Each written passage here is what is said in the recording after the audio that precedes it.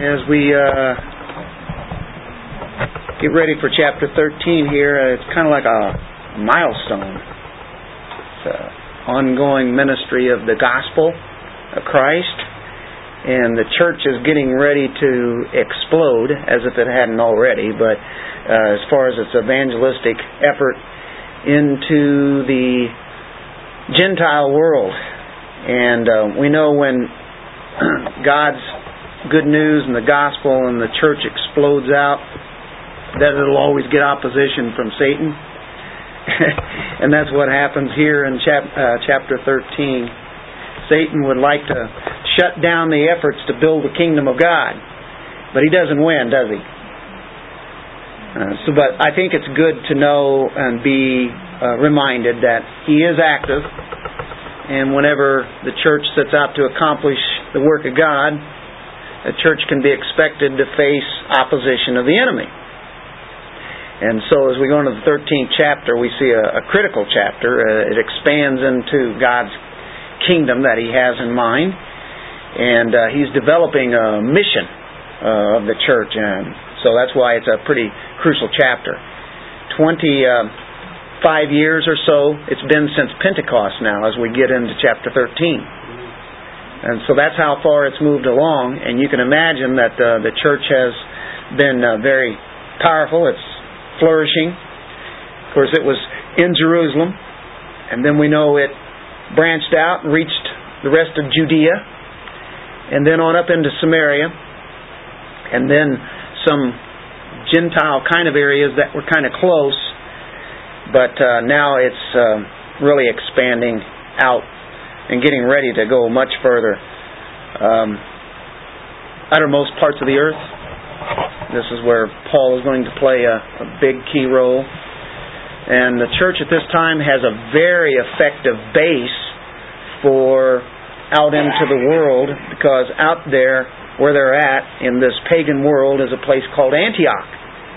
And that's kind of like the headquarters at this time. This is a key church, a very important church that God is going to use as a beachhead out into the pagan world. Church had a great start, and we've seen that chronicled all the way through, and great growth, great impact that it had, great attitude. It was a marvelous church. It's a Christ-honoring church, exalts God, Spirit-filled church, wasn't it? And by saying that, it's just a lot of different local churches all around now, and precious people that were worshiping God and glorifying His name and learning His Word and walking in the power of and the energy of the very Holy Spirit. And that's the key to all of this, Spirit of God leading them. Had a very strong doctrinal basis at that time, strong foundation in the truth of God. There were gifted men. We've seen some of them. We've seen some killed. We've seen some just move on and thereabouts. Very highly trained, very capable people in that very early church. The foundation is laid, or being laid, and I think it's a great blueprint, a great model, great design, an example for the body of Christ today to look at, to see how God works through that and how they are to minister. A lot of things that we can take from it. It was a church committed to do what we'll see here in Antioch from there on. And so we were saying the key to the church, the key to the Antioch church there was the Spirit of God. The control of the very Spirit of God. You look in verse 2 of our chapter tonight. While they were ministering to the Lord and fasting, the Holy Spirit said, "Set apart for me Barnabas and Saul." So the Holy Spirit is definitely present right there. And then in verse 4 we say, "So being sent out by the Holy Spirit, they went down to Seleucia." And then in verse 9, "But Saul, who was also known as Paul, filled with the Holy Spirit." Barnabas, how many times have we seen this all the way through the book of Acts anyway? Barnabas was a man full of the Holy Spirit. Those deacons that were chosen to help serve there in Acts 6, they were men full of the Holy Spirit. very capable when you have the Holy Spirit. And so the leaders at Antioch, they're ministering, they're fasting, they're praying, they're giving the Word out, and they're under the control of whom? Holy Spirit.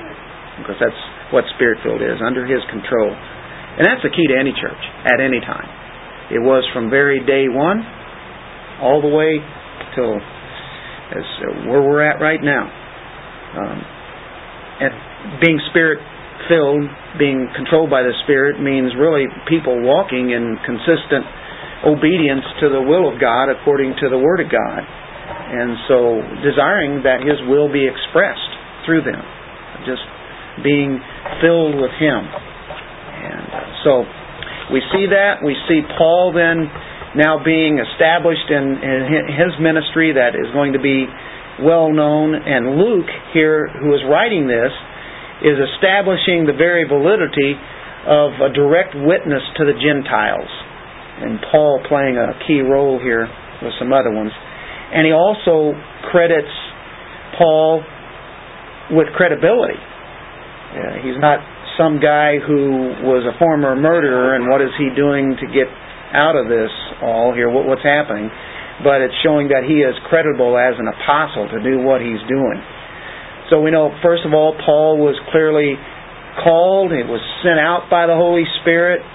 And we see that in the first 4 verses along with some other guys. And then we also see Paul performing the signs of an apostle. And then also we see Paul preaching like Peter had preached. And of course we've seen Stephen, how he preached. And they were very, very similar. They had probably different ways of delivering it out, different voices, but they all are speaking the same thing about Christ and one's need for salvation as one is in sin. And so that kind of sets us up for this chapter 13.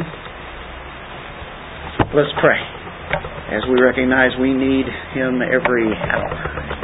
Father, thank You during this hour that we have, this time that we spend with You and spend with others, and may we be servants of You by just, first of all, worshiping You according to the very Word of God, being driven by the Holy Spirit, the very Spirit of God, that we would realize that ministry always starts with pursuing You, and at the same time knowing that we serve You by also serving others. And help us to be aware of that constantly and depending upon You in whatever we do as we learn from this ministry here that had been set in this early days of the church. Thank You for this time, and may Your Spirit guide us in further clearer truth. In Jesus' name, amen. When we get in the first verse, spiritual men. These spiritual people here in Antioch. It says, now I'll read the first 3 verses here to start off with. Now there were at Antioch in the church that was there prophets and teachers. Barnabas and Simeon, who was called Niger, and Lucius of Cyrene, and Manaen, who had been brought up with Herod the Tetrarch, and Saul. While they were ministering to the Lord and fasting, the Holy Spirit said, Set apart for me Barnabas and Saul for the work to which I have called them. Then when they had fasted and prayed and laid their hands on them, they sent them away. Like I said, this is a really integral part of the book of Acts. It gets things going on the outside now.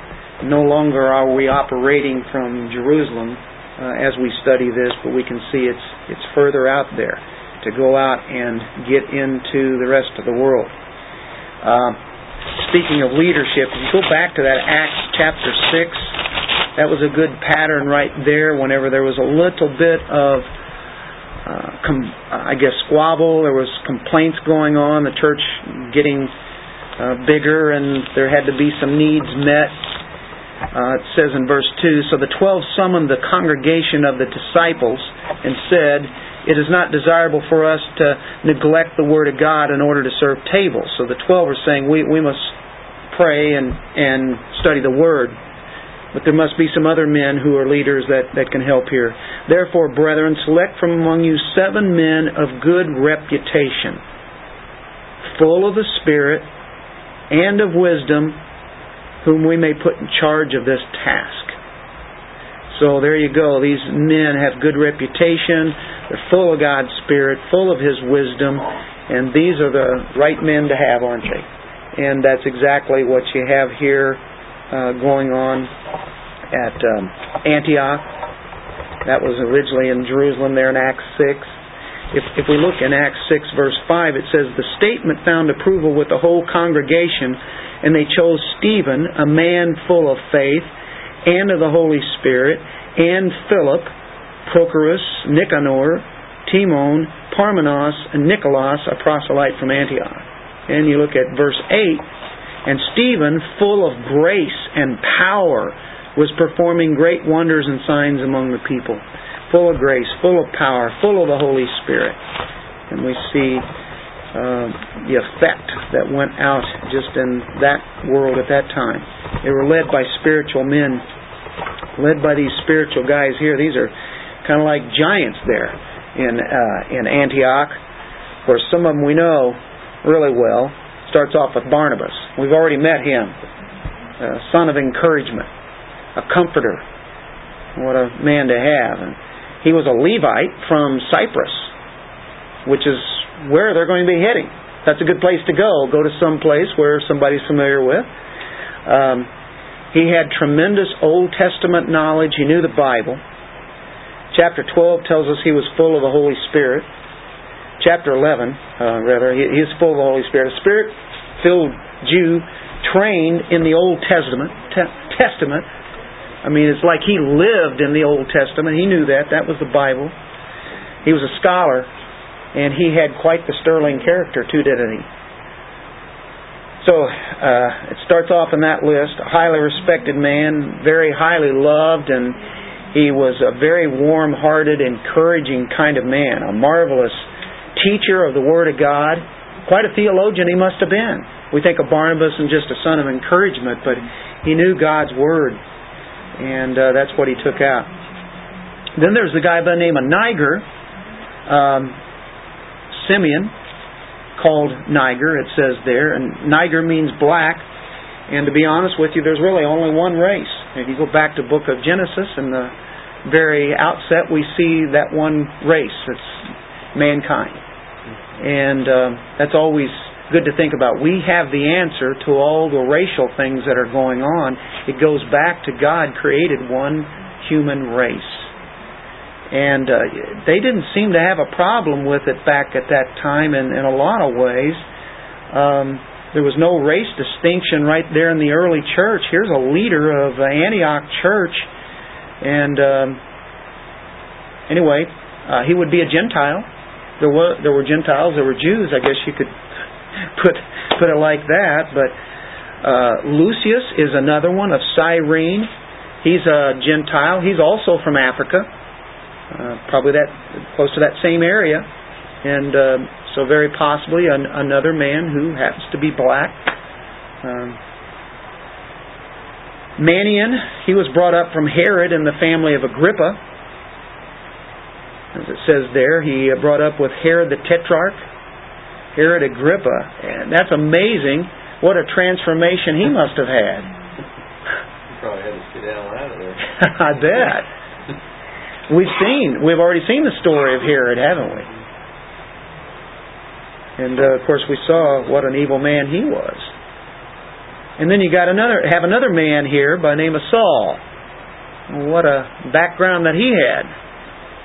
Terrible history of killing Christians, but he's destined to be the key to the pagan world evangelization. And what theology this man Saul, otherwise known as Paul. Yeah. Do you know why Luke is calling him Saul instead of Paul? Well, I know later on in verse 9, he calls him Saul again, and eventually we'll just see Paul. Okay. but Saul, who was also known as Paul, and I think we see that transition then happen. In verse 13, he's then called Paul. So in 13, he's kind of carried over, and I think Luke wanted to stress that, and so he mentions Saul here and again, and then it just kind of fades off.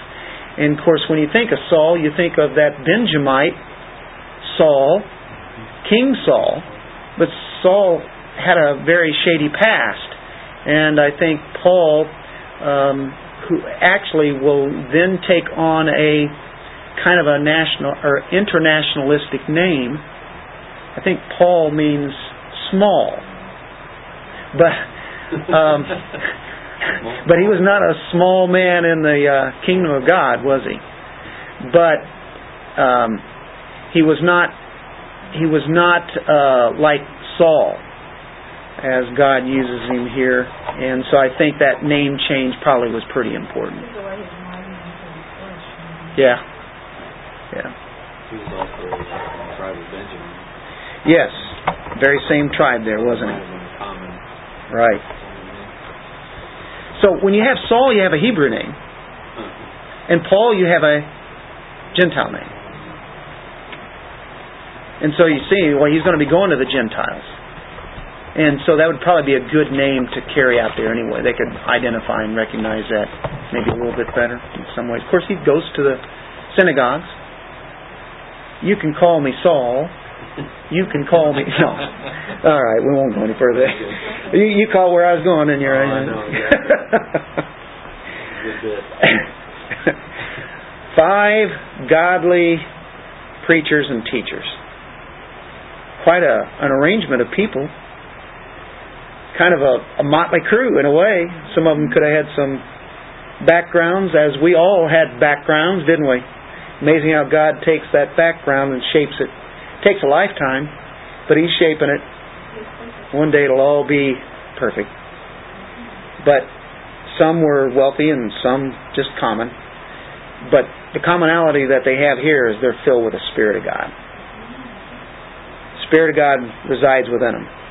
I think there's a great principle here that, when you have godly people come together, what a work they can do with the power of God, the Spirit of God. And of course they're going to be going out into places that most people wouldn't want to be touched. They wouldn't want to be going to.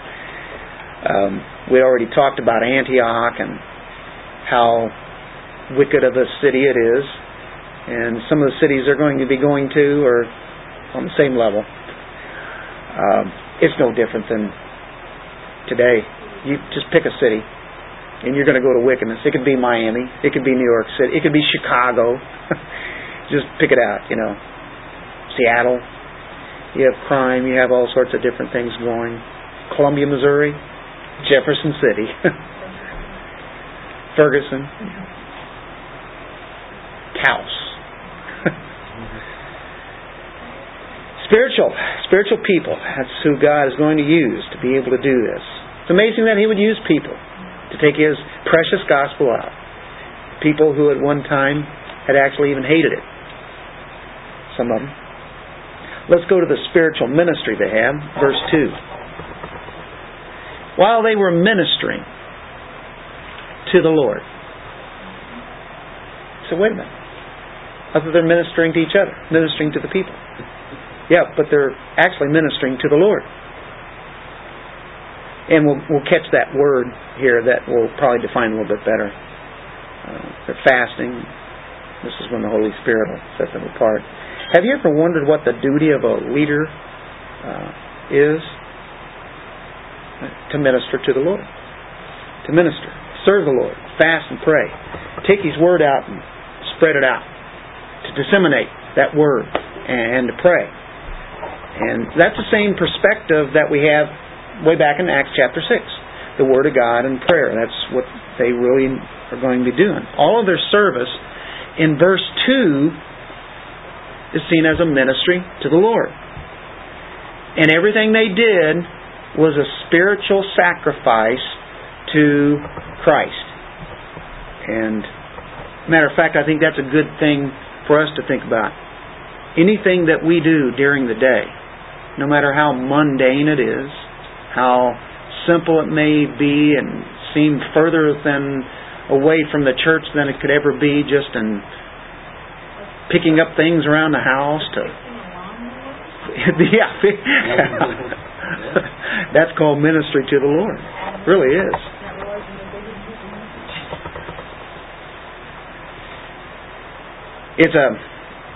It's really a sweet smelling aroma to God when we just let ourselves be open to Him. The word there for minister this time is not diakonos, and usually that's the case.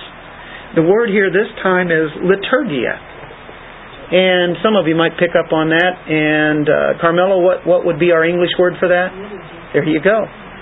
And liturgy means simply this: a priestly manner, a worship. Liturgy is worship.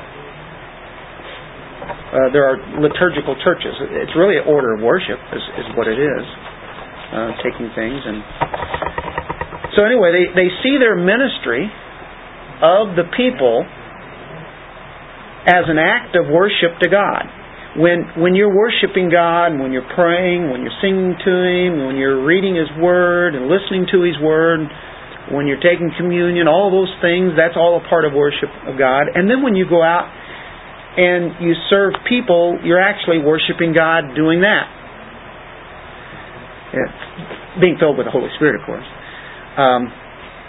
You might ask, well, I don't really know. What do I give to God? I don't sacrifice any lambs. That's good. I don't sacrifice turtle doves. I don't sacrifice any goats or ram offerings. That's what they did all throughout the Old Testament history. But our sacrifice today is our service rendered to the Lord, whether it be in something obvious that's worshiping Him, like right now, this is part of worship. The songs that we sing, that was part of worship.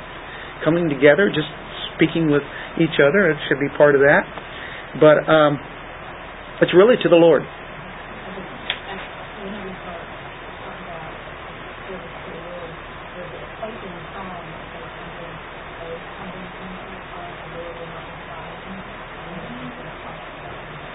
Right.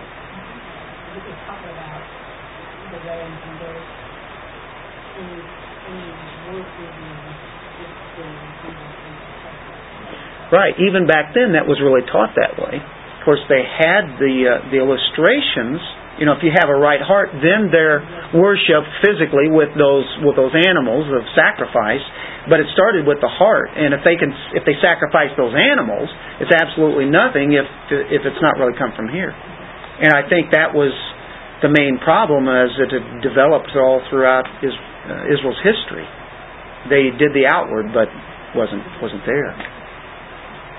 So I think it's a really good thing, when you have a chance to do something and serve the Lord. Remember that what you're doing, and no matter what you're doing, you're actually serving Him. Go to 1 Peter 2:5. Now, you know what?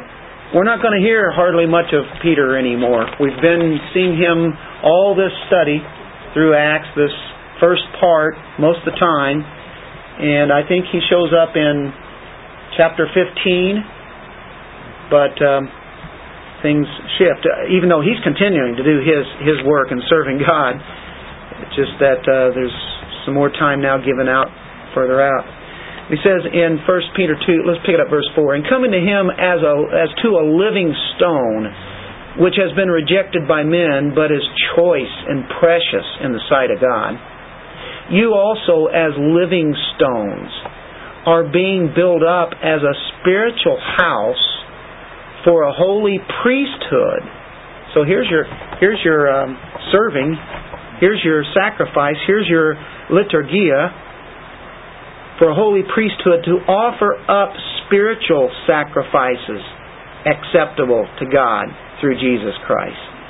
You notice he says we're a holy priesthood. We don't have the garb that they have. We don't have the animals that they have. But we're offering up spiritual sacrifices.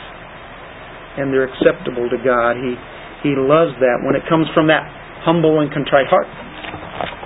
Yes. In Hebrews 13:15, It says, through Jesus, let us continually offer God a sacrifice of praise, the fruit of lips that confess His name. And do not forget to do good and to share with others, for with such sacrifices God is pleased. That's a perfect verse. That is perfect because, he defines it there. Of course, any time that we're using our lips and our voices to shout praise God, of course, anybody can say, well, that's worship, and when we say those, it's a fruit of lips, and we're thanking Him for who He is and all about His name. But you notice the works comes in right after that by serving others. Yeah, that's beautiful. Doing good, sharing. And so when we go to the Lord first, we realize it's worship that way. And it's still going to continue to worship. Worship is all day long. But we worship Him first and then we serve. We make sure we want to get that order. I've always heard sometimes, there are actually people, a lot of people, that say, well, evangelism is the most important thing. It's more important than worship. And I think they've got it backwards. Although evangelism is part of worship, I think it all starts with having our focus on the Lord and having Him direct us to where we're going to do that. So I think worship, if we're going to divide it up that way, and I don't really think you can even divide it up. Because right there in those two verses, it put it all together as one, didn't it? Yeah. Well, that verse 2 there kind of speaks to what you were just saying. While they were worshiping the Lord, fasting, the Holy Spirit said, set apart for me Barnabas and Saul for the work to which I've called them. So there's your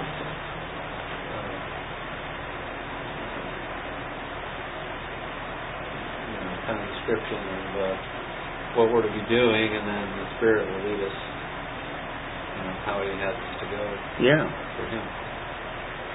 Worship and instead of just getting on our horse and heading out, well, I'm going out. Yeah.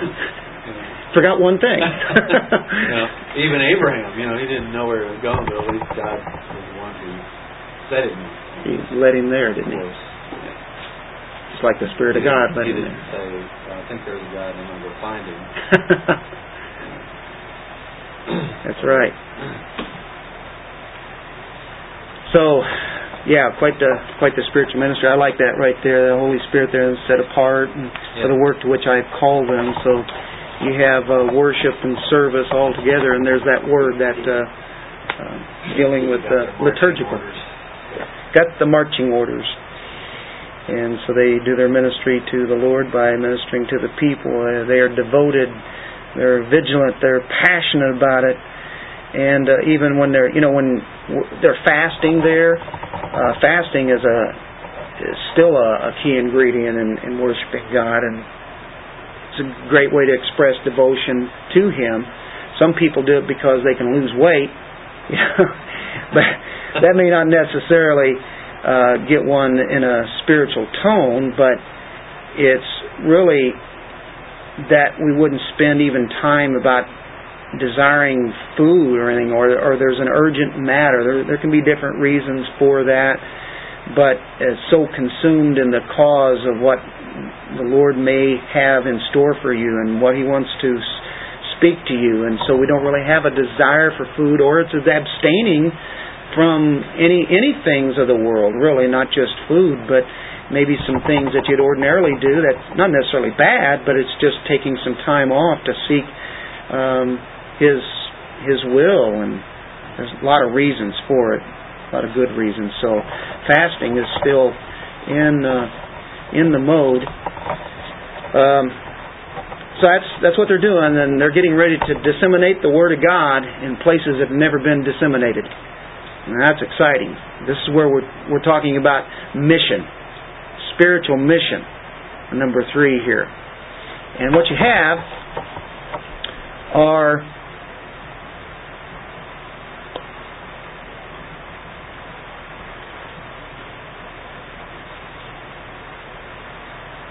we're in around verse 2. We're still kind of in verse 2. Of course, you have here somebody speaks up.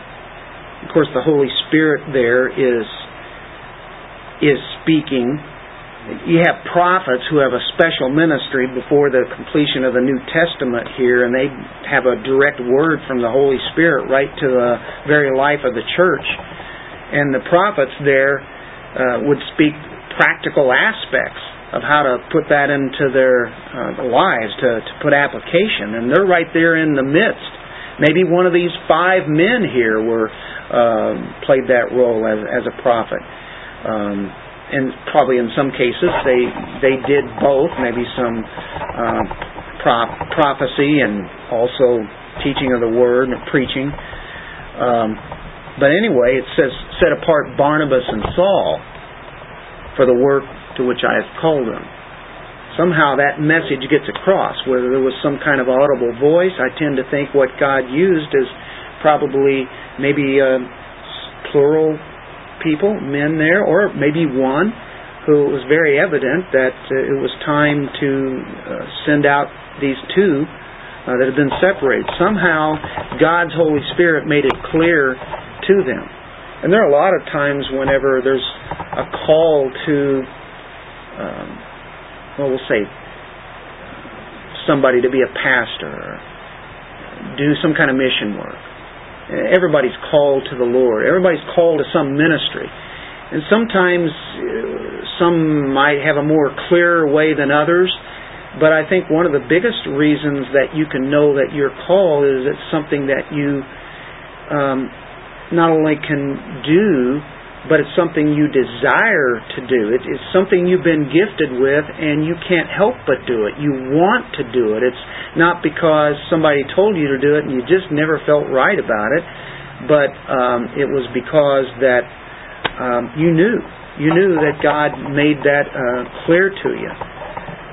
Sometimes it might take someone a while to be, I guess, to know that, but usually somebody can know that this is where God has come in and made this happen. But there are little ministries that each one of us do. The opportunities come up, and there's a calling there to do that. And God has given me this kind of ability to do, and I have this particular gift, and with this ability, whatever God wants me to do with it, I'm game. I'll give myself up to do that. That's what we really are about. And so He uses people to do His work. And so God said, I want 2 of the best 5 you've got. Now, I don't know if you can say the best, because they're all filled with God's Spirit. But He wanted those particular 2. Now, can you imagine taking Barnabas out and then taking Paul out just like that? I mean, these are 2 giants already. I mean, especially Barnabas. He's really known by the church. But there in Antioch, Paul was called by Barnabas to be there because he knew he could fill that role. He was there to help him. And now all of a sudden, he's going to go. And I'll tell you what, it's hard to have somebody who is very adept in God's Word or really has a desire to follow Him, and all of a sudden he's taken out of your church. And I don't know what it is, but we've had a lot of young men taken out of this church down through the history of this church. And just whenever I thought, we're going to have those multiple elders, right? Well, it didn't happen that way. They went on to either the seminary, they're preaching in churches now, doing that kind of work, setting up churches. It's kind of interesting. You look back and you go, but at the same time, I didn't want those guys to go. But then I knew that, Right. But you know what? They belong to God. They didn't belong to me. I was, but I knew that that's what they were called to do. That's fine. It's okay. So Antioch is saying, okay, well, we still got 3 really good guys here, but we're going to miss these 2 guys. But it's still going to kind of be a headquarters. They'll still come back. So the church prays, the church fasts, lays hands on them, church prays, the church fasts. The church is showing that they affirmed them. Whenever you'd have the Old Testament sacrifices, people would lay their hands on the sacrificial animal. Well, why would they do that? Was some kind of magical thing happening? No. What it was saying is that I'm identifying now with this animal who's going to take my place. My sins, in a symbolic sense, are being transferred to Him for the time being. I'm identifying with this lamb, with this sacrifice. When people lay hands on there, they're saying they're committed to them. They're going to pray for them. I'm with you. I stand with you. We're all with you here. So you'll see whenever deacons are ordained or pastors are ordained, they'll lay hands on them. Or when people are sick, lay hands on them. Identify with them. You're showing that, that we know what's going on. We feel for you. We're part of this, and that this prayer would really, have some meaning that, you're not alone. And we're here all in agreement. And, of course, amen, right? So we stand behind you with prayer and support as we send you off. And so that's what they did. When they had fasted and prayed and laid their hands on them, they sent them away. There's your apostles, apostello, right? Apo, to send away. They sent them away. They could have continued in that same church and been the popular draw with the name that they would have there, but no, we're here to send people out. So, verse 4, so being sent out by the Holy Spirit, they went down to Seleucia, and from there they sailed to Cyprus. When they reached Salamis, the city in Cyprus, they began to proclaim the Word of God in the synagogues of the Jews, and they also had John as their helper. That's John Mark. When they'd gone through the whole island, as far as Paphos, they found a magician. Okay, stop there for a moment. We're getting ready they're being sent on the mission. They were at Salamis. They preached the Word of God in the synagogues. There were Jews there on this island. That's interesting, isn't it? John, their helper, that's John Mark. They departed to Seleucia, which is the port of Antioch. It's about 15 miles away. And from there they sailed to Cyprus, and that was the home of Barnabas. So I'm sure he knew the island. And then they go to Salamis city there. There they preached. And that was the principal trade city. It was a trade center. It was the largest city there on the island. A great population of Jews. So guess where they go to first? Go to the synagogues, and there are probably a few of them there. I imagine there were probably some pretty big ones. Anyway, that's what they're doing. And so up through the first 5 verses, it's as usual, and the way that you would expect it to go. They're preaching the Word, and there's some Jews that are taking this in, and now we get another Jew here. The only thing is, this is a spiritual battle. So when you take the Word of God out, expect battles. It always is the case. May not be too soon, may not be real soon, it may be later, but there will usually be battles, and you look through our Acts here, or you look through Paul's epistles, you will see that constantly. They're on the island of Cyprus, starting in Salamis. They go over to Paphos, and they found a certain sorcerer, a false prophet, a Jew. His name is Bar Jesus, son of salvation. That's what it means. What an amazing name for a guy who was a sorcerer. Son of salvation. Now, Paphos was a really interesting place. This was the seat of the Roman government on the island there. It was the center for the worship of Venus. You guys heard of Venus, right?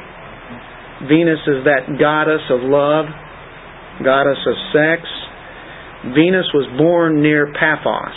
This was where she was supposed, as the legend goes, right? She was born out of the foam of the sea. She was worshipped in the most wild and most extravagant sexual orgies as one could dream up. And the city was just a pit of sin. That's all there really was there. Wallowed in moral filth.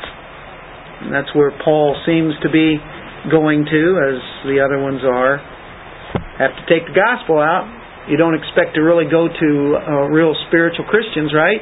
They're not there. It's a little wonder. They found a sorcerer there. Shouldn't be too amazed. False prophet. A Jew whose name was Bar Jesus. He's a magi. It's a positive connotation. That can be wise, and one who consults the stars like an astronomer would. You remember the Magi during the birth of Christ, right? We don't know how many there were. They say the 3 wise men, but there could have been a lot more than that, but it was definitely numbers anyway. That's a positive sense, but there's also the negative sense, and that's what we're looking at here. It's a superstitious, the occultic, there's astrology. They consult the stars as astrologers.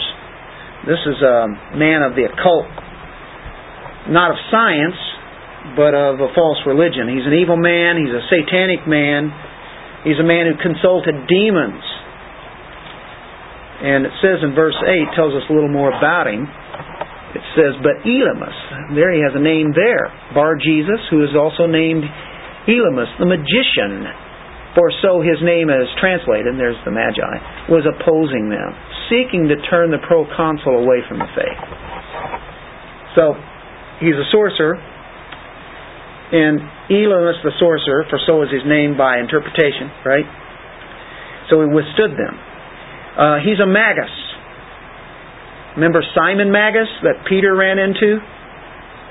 Well, this is very parallel to that same story. When Peter ran into Simon Magus, here we have Paul and his guys traveling with him, running into one who's a lot like that in some senses. And he wants to turn away the governor there. He's the deputy. He's what would be considered like Herod was back in the day in Israel. First, I think what we have to realize is that we're in battle. We are in war. There are powers out there, and we battle not against flesh and blood, but principalities and powers. By the way, that word Elymas, it's an Arabic root. It could come from the word alamin, which means wise, or alama, which means powerful. You might be able to put those two together.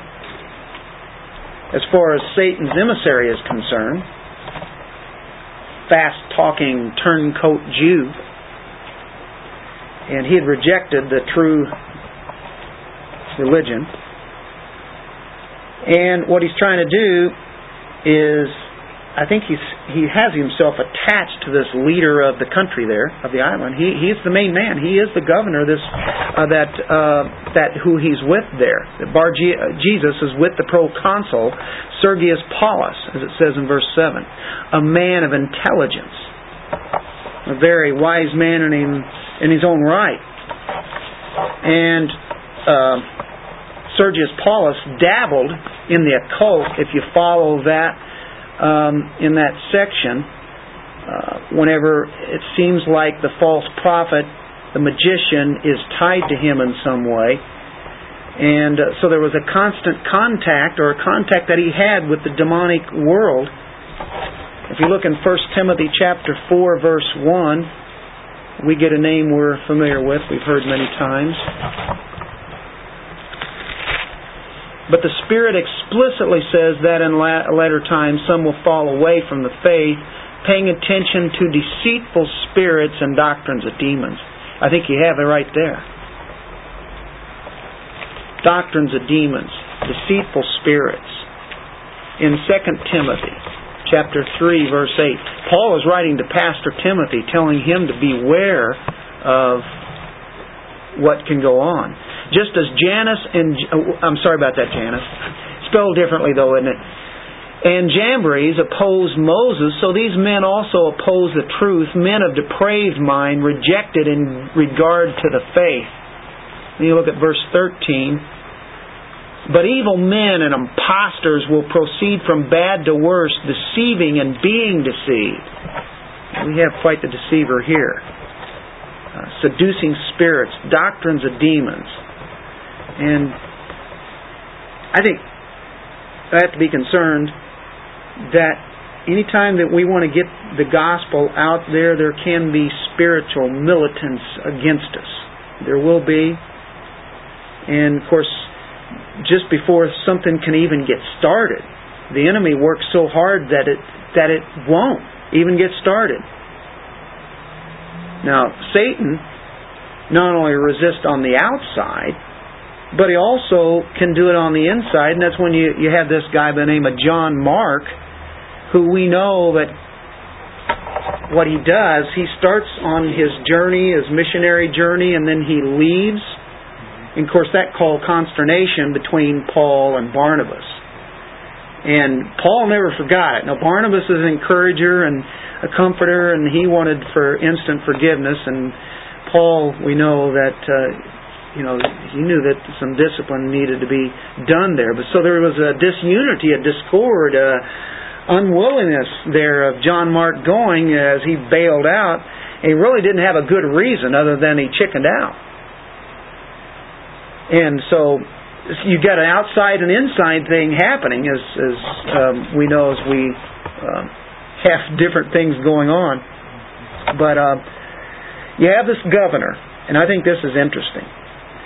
He's a prudent man, a wise man, and he desired to hear the Word of God. Sergius Paulus, a man of intelligence, this man summoned Barnabas and Saul and sought to hear the Word of God. This is the main man on the whole island. And he wants them to come. What an opportunity. It'd be just like us getting a chance to be invited to the governor's house. Certainly, I'll be glad to give the Word of God there. But Elymas, the magician, or his name is translated, was opposing them, seeking to turn the proconsul away from the faith. But Saul, who was also known as Paul, filled with the Holy Spirit, fixed his gaze on him. Getting ready to finish this up here, but how would you like to have your eyes being looked right at by another man's eyes by the name of Paul? But anyway, this Roman governor, he's a Roman proconsul. What a great opportunity, what great intentions that they have to present the gospel to him, right? Yeah. And then when you have this emissary of Satan right there, trying to drag him away from the truth of God, we see Paul confront him. He set his eyes on him. And do you remember as a kid, when your mom and dad, if that be the case, they would just look at you and they'd say, "Look at me." I remember doing that to my kids, especially one of them. And I'd take his chin. It'd be looking down. Always looking down. Like that. I'd say, "Look at me. Look at me eye to eye. I want you to see me and I want you to hear me." We did that quite a few times till we got it. But that's what Paul wants. Look me right in the eye. You who are full of deceit and mischief, you child of the devil, you enemy of righteousness. Look what he says here. Paul, also is known as Paul, filled with the Holy Spirit when he said this, and that's the key, fixed his gaze on him and said, "You are full of deceit and fraud, you son of the devil." Now what is his name? Or Bar Jesus. Maybe that was a name that he took on himself. But here Paul says, no, you're not the son of the salvation, or son of the Savior, but you're a son of the devil. That is going pretty far. And it's the truth. How do you deal with the devil? Well, he took him right head on right here as the devil was using this occultist here.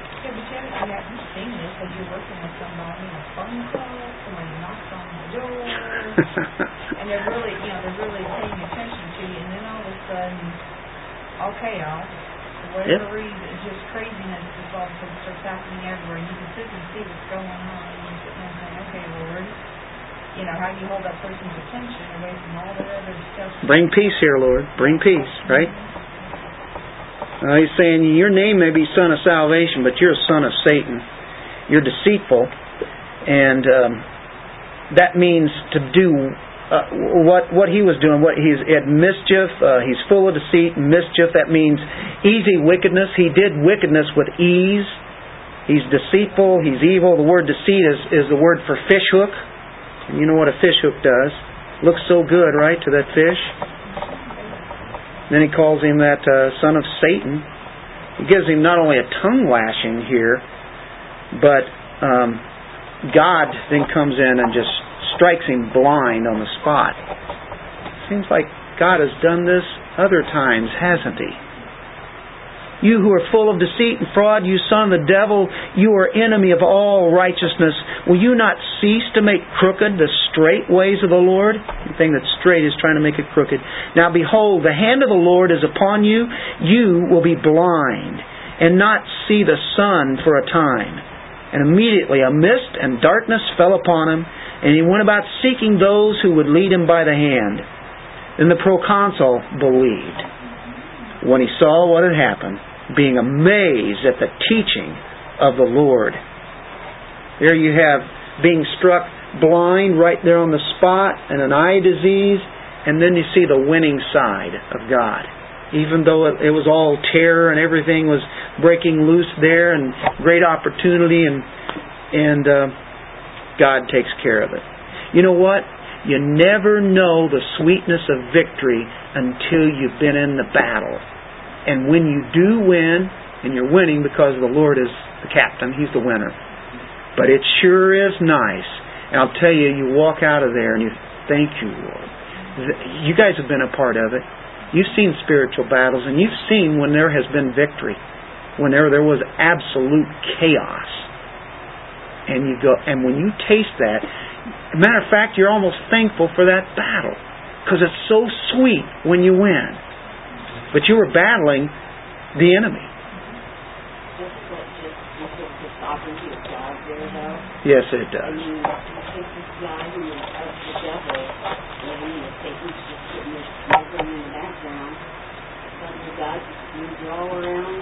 Isn't that beautiful? That's a good place to stop it right there, because He wins again. Have you ever noticed that? Every time there's these things that come up, and then God just gives the victory again.